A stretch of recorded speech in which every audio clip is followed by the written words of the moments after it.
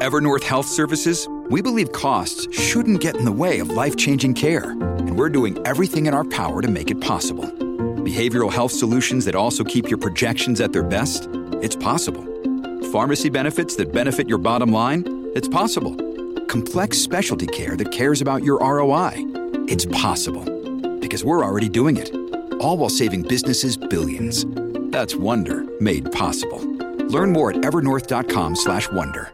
Hello, everybody. This is Marshall Poe. I'm the editor of the New Books Network. NBN listeners like to read books and buy them. So we thought we'd tell you that right now, our friends at Princeton University Press are having a remarkable site-wide sale. You can get 50% off books, including ebooks and audiobooks, with the code 50, F-I-F-T-Y, at checkout until May 31. You can save some real money on Princeton University Press books. I encourage you to go there and check it out. Welcome to the New Books Network. Hi, my name is Nathan Hobson, and I'm a host for the New Books in Japanese Studies podcast, a member of the New Books Network. Today, I'll be speaking with Dr. Victoria Lee about her book, The Arts of the Microbial World, Fermentation Science in 20th-Century Japan. The book, which is out from the University of Chicago Press in 2021, is an in-depth exploration of the social history of microbial science in modern Japan. Lee shows that Japanese scientists and artisans in food, chemical, and pharmaceutical industries harnessed a combination of pre-modern and modern understandings of the microbial world to create a productive approach which posited microbes as living workers in important industries. With case studies that include sake and soy sauce, antibiotics, and biotechnology, Arts of the Microbial World weaves a historical narrative integrated with both the development of modern Japanese science and industry on the one hand, and imperialism, expansion, and defeat and rebuilding on the other. Additionally, Lee couches her analysis of Japan's microbial industries in the context of our contemporary microbiotic moment of antibiotic resistance, the microbiome, green chemistry, and lab-grown foods and pharmaceuticals. In this sense, Arts of the Microbial World will be of interest to scholars and students of Japan, the history of science, food, pharmaceuticals, and industry, but also to readers concerned about the possibilities of mobilizing non-Western technological breakthroughs in the quest for global sustainability. Okay, Dr. Lee, thank you for joining us on the podcast. So we're going to be talking today about your book, The Arts of the Microbial World, Fermentation Science in 20th-Century Japan. And you've defined this as an exploration of how and why, as you put it, quote, a vision of life as fermentation has been critical to the development of food, of pharmaceuticals, and more in modern Japan. You characterize this vision as a kind of complementary science with strong institutional and ideational continuities over time, from the Meiji period through to the present day. So I'd like to maybe start off by unpacking what it is that you really mean by this vision of life as fermentation, and then go on to think a little bit about defining complementary science, explaining why it's important to your story.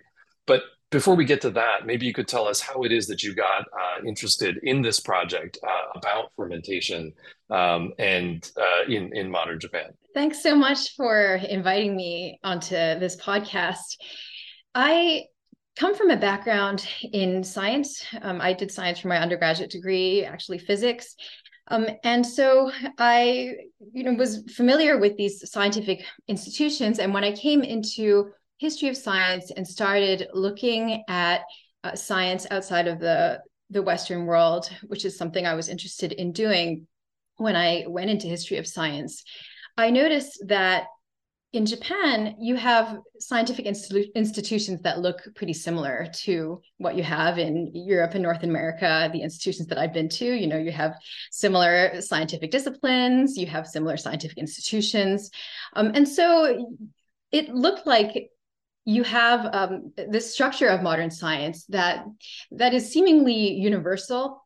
But at the same time, I was interested in the fact that when you look a little bit closer at how these institutions work, and also how these categories work in Japan, they seem to function a bit differently. So, for example, this discipline of microbiology, this concept of a microbe, there seemed to be a different emphasis on what that meant in Japan. So you did have medical bacteriology, and this emphasis on hygiene and fighting infectious disease, like it developed in Europe or North America. But there was also a way of thinking about microbes that seemed to be distinctive. For example, you have this discipline of agricultural chemistry, which looks very different from the discipline that's called agricultural chemistry in Europe or the United States.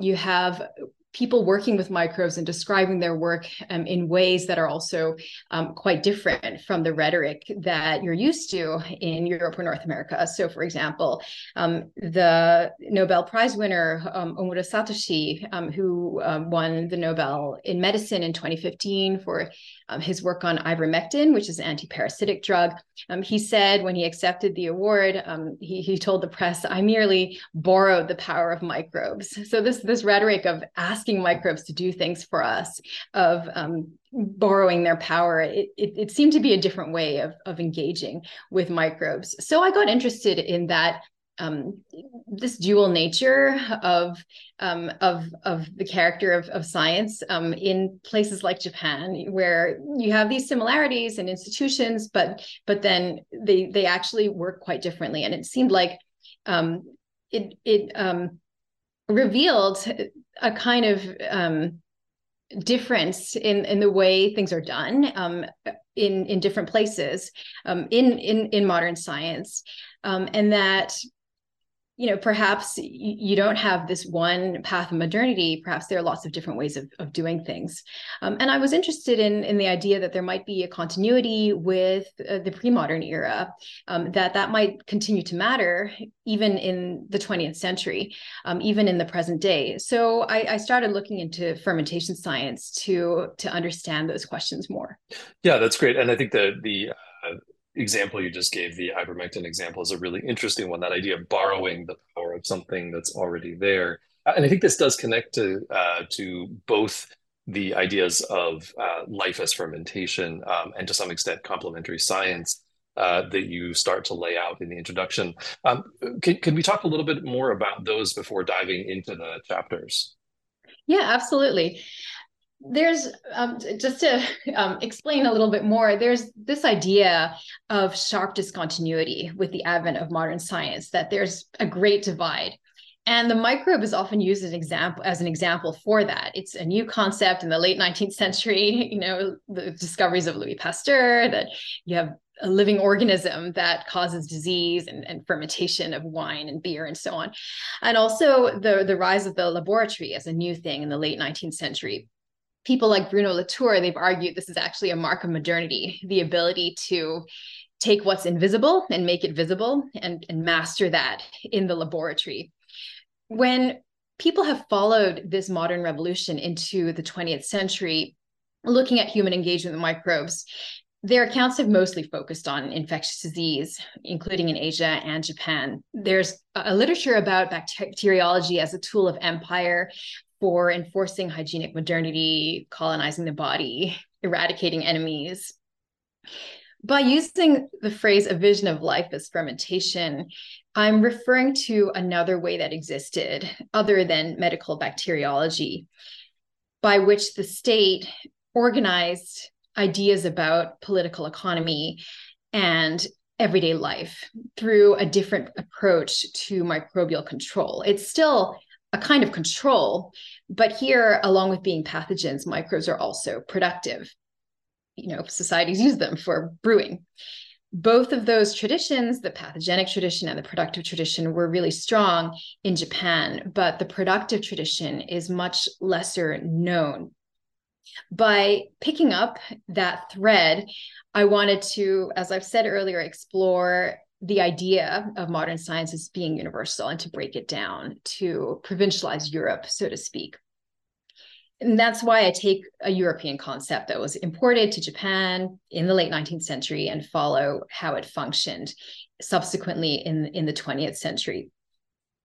So institutionally, it's not just in the medical faculties of universities that microbiology develops. In Japan, it's also in the agricultural faculties of universities, sometimes also in the engineering faculties, but especially in the discipline of agricultural chemistry, noge kagaku, which means chemistry for the agricultural arts.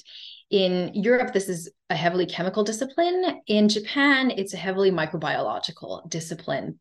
And by the end of the 20th century, it's a massive discipline that drew together pure and applied research in all kinds of areas: brewing, pharmaceuticals, microbial classification, microbial genetics, all kinds of related fields. Even though today, those departments have all changed their names to names related to biotechnology. Intellectually, as well, fermentation scientists thought about microbes and handled microbes as living workers as much as pathogens. And it's not to say that Japan is entirely unique, that the productive tradition of microbiology didn't exist in Europe or North America, because it did. I think of the work of Robert Budd on the uses of life, or Nicole Welch-Jorger on cattle rumen, for example. But Japanese fermentation science is a standout historical example because of the scale of state support that it received. The book focuses on what I call this vision of life as fermentation in several industries, including traditional brewing, such as sake, soy sauce, and miso, food and nutrition, the fine chemical and pharmaceutical industries, including products like vitamins, MSG, penicillin, and antibiotics from 1900 all the way to 1980, to show that not only did the intellectual and institutional connections function distinctively, but they were shaped strongly by continuities with the early modern period. I'm trying to argue that cultural difference continued to matter in 20th century science, even in categories and disciplines that were entirely imported. And I'm pushing it back against the idea that there was a great divide, a sharp great divide, and one single path of modernity. Moving on to complementary science, this is a program that's articulated by the philosopher of science, Ha-Seok Chang. It aims to recover knowledge that was lost when societies made certain scientific choices in the past. Generally, it's a program of counterfactual history. It asks, what if? What if our world were filled with dephlogisticated air instead of oxygen? Could we use that lost knowledge to inspire or inform approaches today? I take the concept of complementary science to highlight that fermentation science similarly represents another way of experimental biology, though this one actually happened in the 20th century. And I use it to highlight that this other path could also be brought to bear on present-day problems that we face today, particularly in the area of sustainability. With the discovery of the microbiome, the fact that we coexist and depend on microbes at every level of life, of the contribution of microbes to the Earth system, they make half the Earth's oxygen. They also make greenhouse gases in agriculture, in the soil, and in the stomachs of livestock. For example, we now realize that we need to work with microbes for sustainability, possibly to use them to make dairy without cows, to make protein without animals, or that we need to preserve, for example, soil microbes to maintain crop health and plant health. There have been calls in this vein to find new ways to approach microbes that value traditional and small-scale production, that promotes biodiversity, that incorporates ecosystem thinking. And with 20th century Japanese fermentation science, we get a detailed example of an approach that was historically realized and that did all of these things. Yeah, and so that's a really great way of laying out a lot of the concepts, ideas, themes that you then pursue in the individual chapters. Especially in chapter 1, you're really talking a lot about this, what I think you just called the productive approach and the idea of microbes as living workers. And so I want to get into that first chapter, which is about sake and shoyu, about sake and soy sauce. So by the time we get to the end of this chapter, right, we've already sort of reached this point where Japanese science and industry are engaging in, as you put it, a particular way of seeing microbes not only as pathogens, but as living workers. And this, as you've already explained, is an idea at the heart of the book.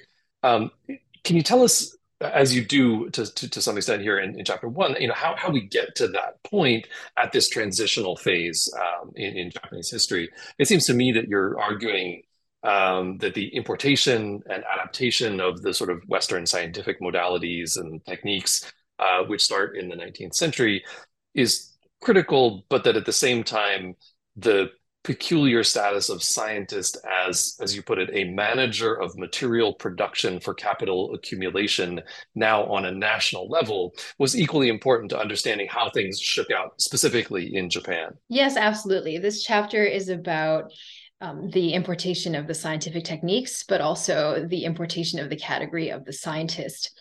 And I'm looking at 2 trends there. One is of convergence and one is of divergence. So the first trend of convergence is in the Meiji period, is a convergence between imported European techniques and Japanese proto-capitalist developments coming out of the Tokugawa period.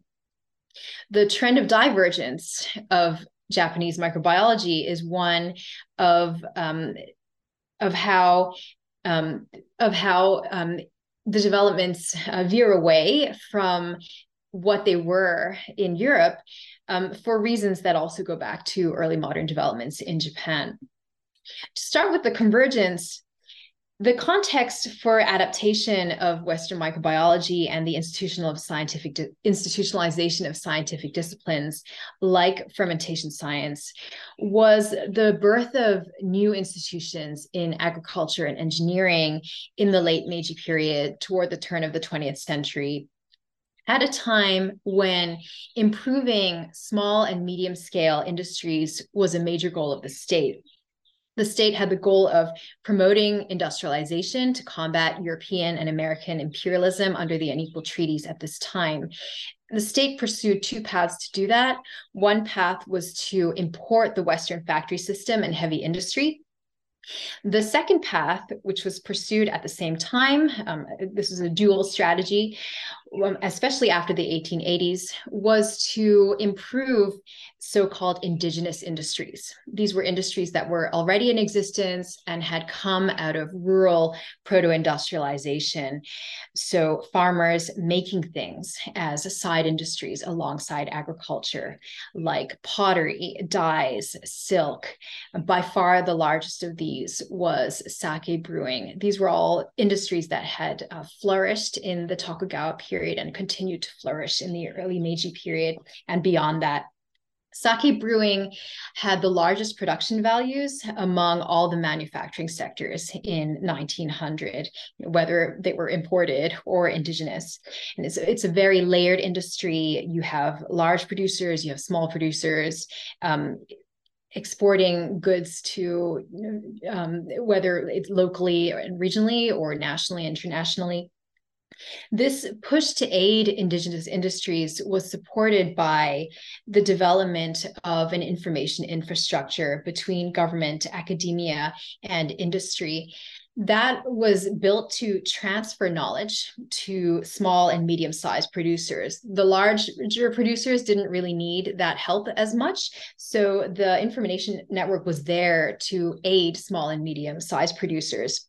That information network included universities, technical schools that would train technicians from the brewing industry in scientific techniques and scientific ideas, government brewing experiment stations at the national and prefectural levels, since these industries weren't able to, they weren't large enough to take on some of the research themselves. So these experiment stations would do it on their behalf.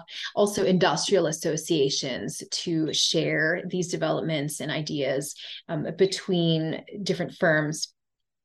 When I talk about the scientist as a manager of material production on a national level for capital accumulation, what I'm referring to is that these state-supported scientific disciplines and scientific information networks co-opted the energy of local rural movements and of entrepreneurs who had already been advocating for scientific improvement of brewing and the improvement of traditional industries in general, but especially sake brewing. This is the convergence that I'm referring to between earlier commercial developments from the Tokugawa era and what new scientific tools from Europe allowed industrialists and technicians to do. There was also a divergence in how microbes became living workers in Japan as prominently as they became pathogens, which differed from European trends. The reason is the same, that continuity with the craft knowledge of small-scale brewers. Before the concept of microbiology was introduced in Japan, there were already small-scale, highly specialized, skilled firms in the brewing sector in Japan who were dedicated to selecting, preserving, and selling microbial spores, namely of koji, the rice mold that is used to brew sake, soy sauce, and miso. These brewers shared concerns with academic scientists for identifying and controlling microbes. A lot of exchange took place between the brewers and the scientists in their techniques, in the knowledge, and also in the microbes themselves. Scientists incorporated the brewer's knowledge into their discipline because of this. Yeah, and they do this in, of course, as you put it, the sake and soy sauce industries, and also as you show in chapter 2, sort of more largely in the field of food production. Chapter 2 is about nutrition. And in this chapter, you're arguing that in the early decades of the 20th century, especially the interwar years and in the run-up to the Pacific War and World War II, fermentation scientists in Japan were instrumental in, as you put it, creating a knowledge of microbes as methods of national resource management. And I thought this was a really interesting idea, microbes, connecting them to national resources. So in this chapter, you're spotlighting the work of a number of individuals, Tsuboi Sentaro, Suzuki Umetaro, et cetera, and showing how each of them intervened in the sort of material culture of food and nutrition. But ultimately, more than any specific individual, I think what you're looking at is the development of what you're calling the scarcity technologies that become particularly important in wartime.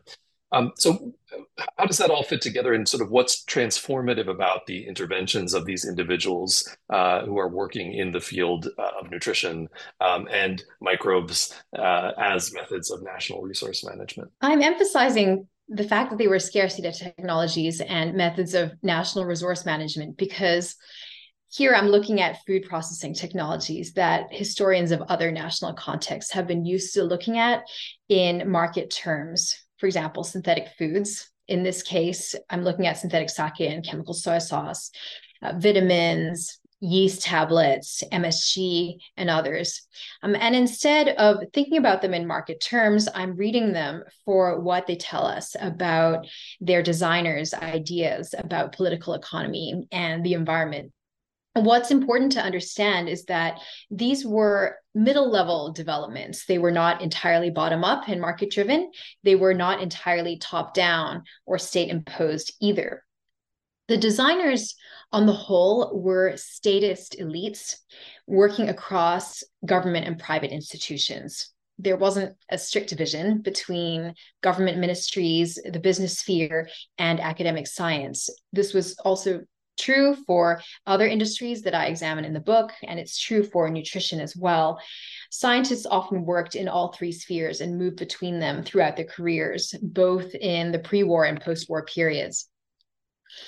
These scientists' aims changed after the Meiji period. Fermentation science's aims changed after the Meiji period from supporting industrialization to combating what was perceived to be resource scarcity in the interwar period, especially by supporting imperial expansion.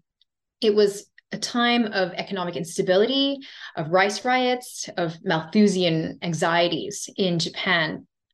These scientists were encouraging ideals of what they thought modern middle-class life should look like in a way that they believed could help Japan contest Western empires in Asia. Broadly, we see two approaches develop out of attempts at resource rationalization. One of these is the synthetic chemical view that's represented by Suzuki Umetaro's synthetic sake. It was developed at RIKEN, the Institute of Physical and Chemical Research, in a lab that was much better known for vitamin science, because Suzuki Umetaro is famous as one of the discoverers of vitamins. But the lab he founded at RIKEN was just as invested in synthetic sake. Synthetic sake was a technocratic, Taylorite attempt at efficiency by conserving agricultural material, especially rice. It was imperialist in that it treated fossil fuel resources from Manchuria as being unlimited. Suzuki said that he hoped that eventually we can make every food and drink out of coal, earth, air, and water, as he put it. The second approach is one of ecosystem thinking. This is exemplified by the work of Takada Ryohei, who worked at the National Institute of Nutrition Research. He was a bit younger than Suzuki by about 20 years. His career came of age in wartime during the 1930s and 40s. Takada, for resource rationalization, turned back to agricultural resources and published tables calculating the national annual total vitamin production by summing up vitamins from each crop and showing that vitamins were sufficient for the population as long as their flow across different industrial sectors was managed appropriately. This was a conception of an ecology of vitamins where, for example, you can use microbes grown on industrial waste and have people eat the microbes to alter the flow of nutrients. How this transformed science in Japan in the long term, synthetic sake and soy sauce were actually technologies that were widely used after World War II. They created methods of flavor adjustment that are still used in the industry today.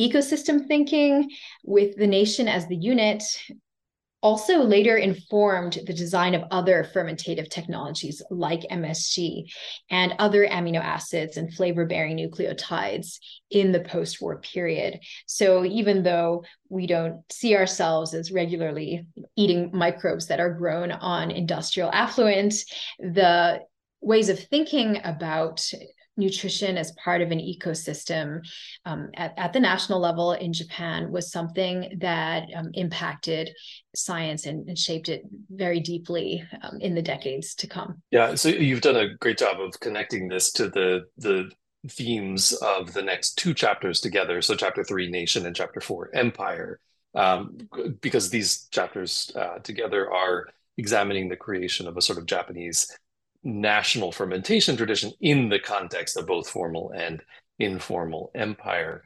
And you're really digging into the questions about expansion and resources, access to resources that you've begun to talk about already. So I'd like to take a look first at chapter 3. In chapter 3, you begin with a look at a 1945 book on fermentation by Yamazaki Momoji, who is one of Japan's microbial strain collectors, which sounds like a very cool job description. So you use this book as an example to begin discussing a problem at the heart of Japanese national identity within the context of empire. And that is, as you put it, how could scientific and technical knowledge's traditional nature, as well as its debt to Asia, be reconciled with the imperialist ideology of scientific modernization? So this is the question you're asking, and your answer, which I thought was really interesting and quite provocative, is, quote, the most striking feature of Yamazaki Momoji's 1945 text is schizophrenia. So unpack that for us. What do you mean about schizophrenia here? What is the content, the nature, the character of that schizophrenia? And how does it then relate to the idea of East Asia as a resource in and of itself, right, for raw materials and for scientific knowledge for Japan? This chapter, along with the next chapter, chapters 3 and 4, address the fact that Japanese fermentation science has a strongly regional dimension. Other societies in East and Southeast Asia also use mold fermentation technologies historically. So how did that affect the development of this field in modern Japan? The very existence of fermentation science as a field challenges the assumption that science is Western, universalist, and modern. The field also speaks to Japan's national identity. Koji is today the national fungus of Japan. In the imperial period, this presented a contradiction. On the one hand, there were claims that science was part of Japan's civilizing mission in the empire. The two wartime notions of kagaku gijutsu, or scientific technology, and Toa, or East Asia, were linked, as other scholars have shown. The idea that Japan would lead in developing the science and technology, and the rest of East Asia would provide the raw material. The region of East Asia would then be able to compete with the West. So that's the claim. But in fermentation, was Japan really so ahead compared to China and Korea that Japan was uniquely suited to lead them?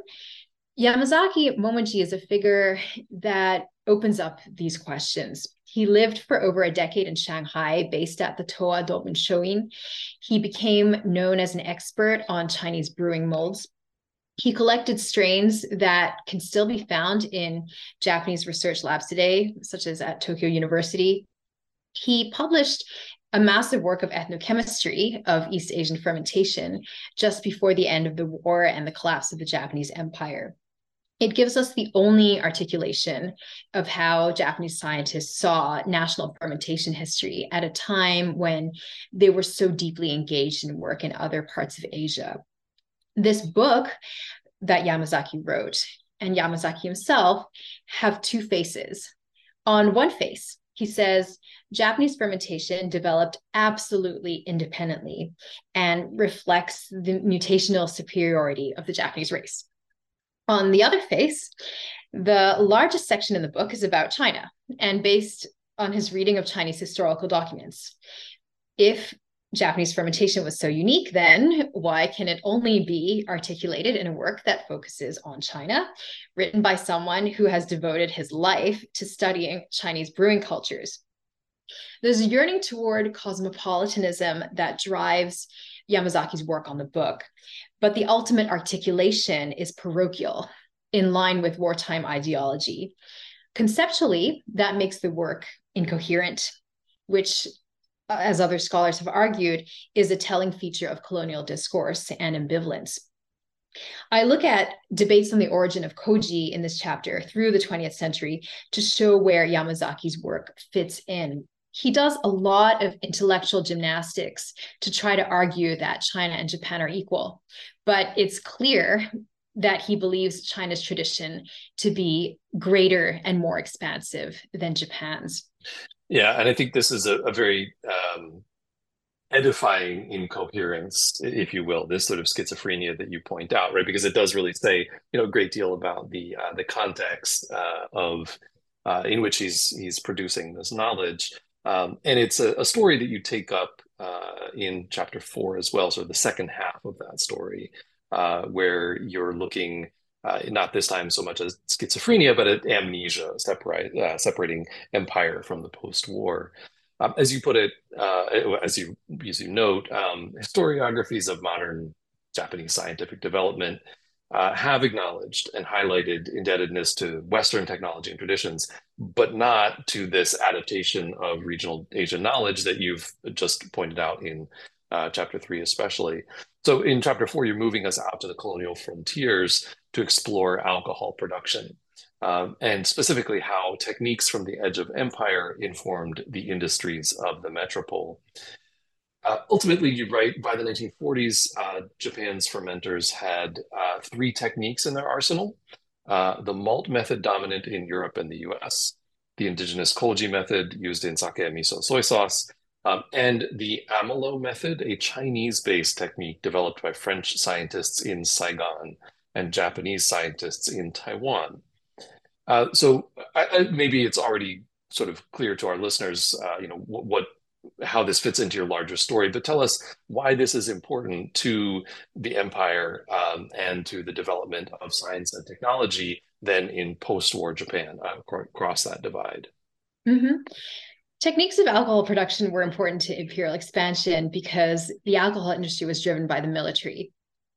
Alcohol is a material that's needed for making munitions, for example. And during World War II, the entire alcohol sector was converted to biofuel production in response to the oil embargo. There was concurrently a massive expansion in fermentation science as a discipline in wartime. We can trace the workings of the military academic industrial complex by following the industrialization of alcohol production. But my aim is actually to bring the story a little bit beyond that, to show as well how Asian knowledge contributed to Japanese modernity. And this brings me to the second part of the question: why was this important to post-war Japanese biotechnology? It's because colonial frontiers were the source of biodiversity in Japan's national microbial culture collections.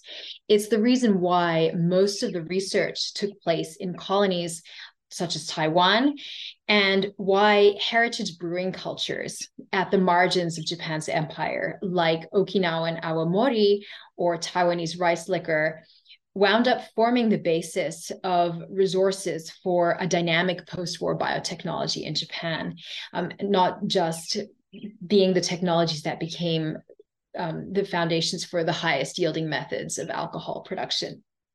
The conventional narrative of modernity in microbiology is one of standardization.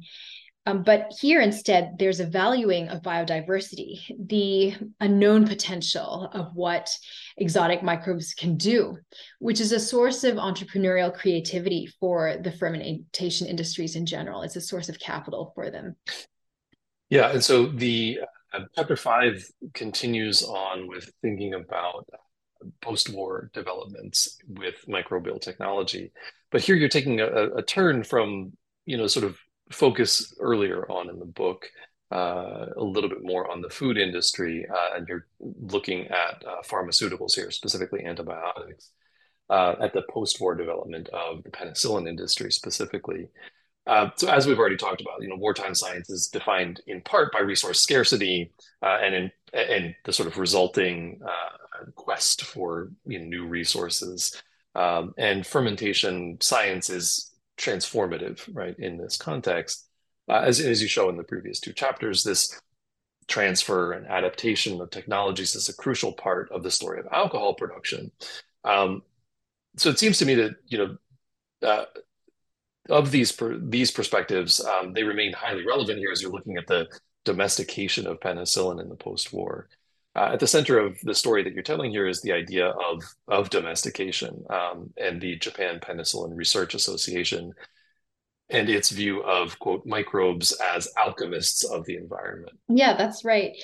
Antibiotics and penicillin are an interesting field for looking at this, because this is a field where Japanese scientists have been especially productive and creative in the second half of the 20th century. Antibiotics are made by microbes. Penicillin also is made by a mold. And there are other drugs like statins, like ivermectin, which are also made by microbes, where Japanese scientists have made really fundamental contributions in the later half of the 20th century. But the reason why this is interesting is because it's an imported field as well, with technology that was transferred to Japan from the United States during the occupation period. Because of this, it's often seen as a clear-cut case of technology transfer, like semiconductors or automobiles. But I use the concept of domestication, or koksanka, which is national production using local raw materials, to show that indigenous knowledge was central to why Japan became so successful in this field during the period of high growth. My aim there is to highlight trans-war continuity, like other scholars have done for things like industrial policy, both in the institutions and also in the knowledge carried by continuities in personnel. You have the leading fermentation scientists that were involved in research on alcohol and other fermentation fields that also become involved in the domestication of penicillin. And I argue that you can see deep continuities with pre-war Japanese fermentation science in at least three ways. One, in approaches to screening, that is, how do you find a microbe that can make a drug of interest? Another is the information infrastructure that connected leading scientists to private manufacturers and let scientists act as mediators of government policies.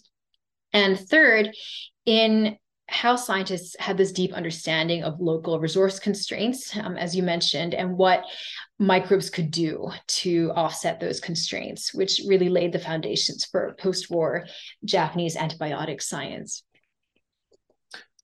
Yeah, the final chapter is another place where I think that Japanese fermentation science has done some very interesting things in the post-war, and the chapter's title is Flavor.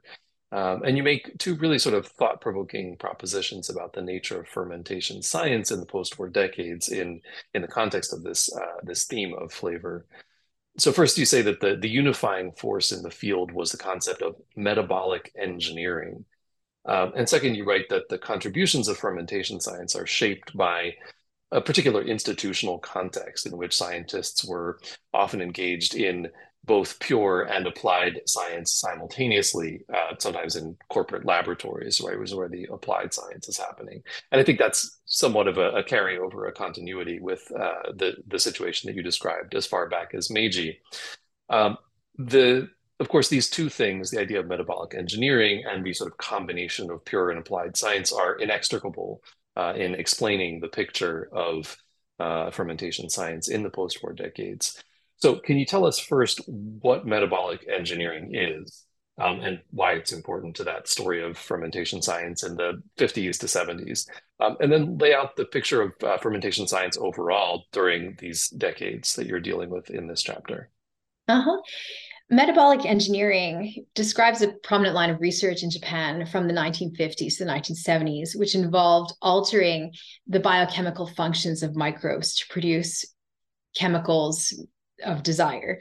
So scientists in Japanese corporate laboratories, like in big industrial players in the food and pharmaceutical industries, like Ajinomoto, Takeda Yakin, Yamasa Shoyu, Kyohako, they started to ferment MSG, which is a flavor product based on glutamic acid, which is an amino acid. It's one of the building blocks of proteins. They also started to ferment new flavors, including IMP and GMP, which are nucleotides. These are the building blocks of nucleic acids like DNA and RNA. This is the kind of stuff that they were using metabolic engineering to do. MSG and IMP, GMP, they all make slightly different umami flavors from each other. MSG makes the umami flavor of seaweed, whereas IMP makes the umami flavor of katsuobushi, fish flakes, and GMP makes the umami flavor of shiitake, mushrooms. So they all make different deliciousness flavors. Elsewhere, at the very same time, in Europe and North America, you have the same materials, amino acids and nucleotides, being explored in molecular biology for a very different reason, for understanding how organisms reproduce through DNA and how DNA is translated into amino acids and proteins. So they're pursuing these materials to understand the secret of life. Watson and Crick, their structure of the double helical, their structural determination of DNA, as a double helical structure, their model of DNA, based on structural determination by Rosalind Franklin. That gets published around this time in 1953. But in Japan, at the beginning of that period, but in Japan, instead of investigating these materials, amino acids and nucleotides, as answers to the secret of life, fermentation scientists were studying them to understand how they tasted, and to understand how you make these materials industrially. Why were they so interested in how microbes tasted? That's related to the integration of pure and applied science in post-war Japan.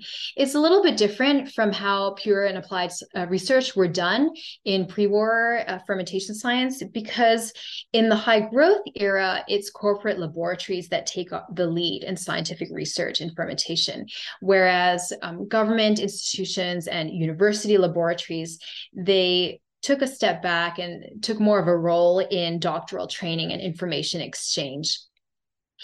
That led to an emphasis in the corporate laboratories on forms of craft knowledge or procedural knowledge about how versus knowledge about that. Scientists were more interested in making the microbe do something to produce what they wanted microbes to produce than in figuring out what exactly was the genetic basis of what the microbe was.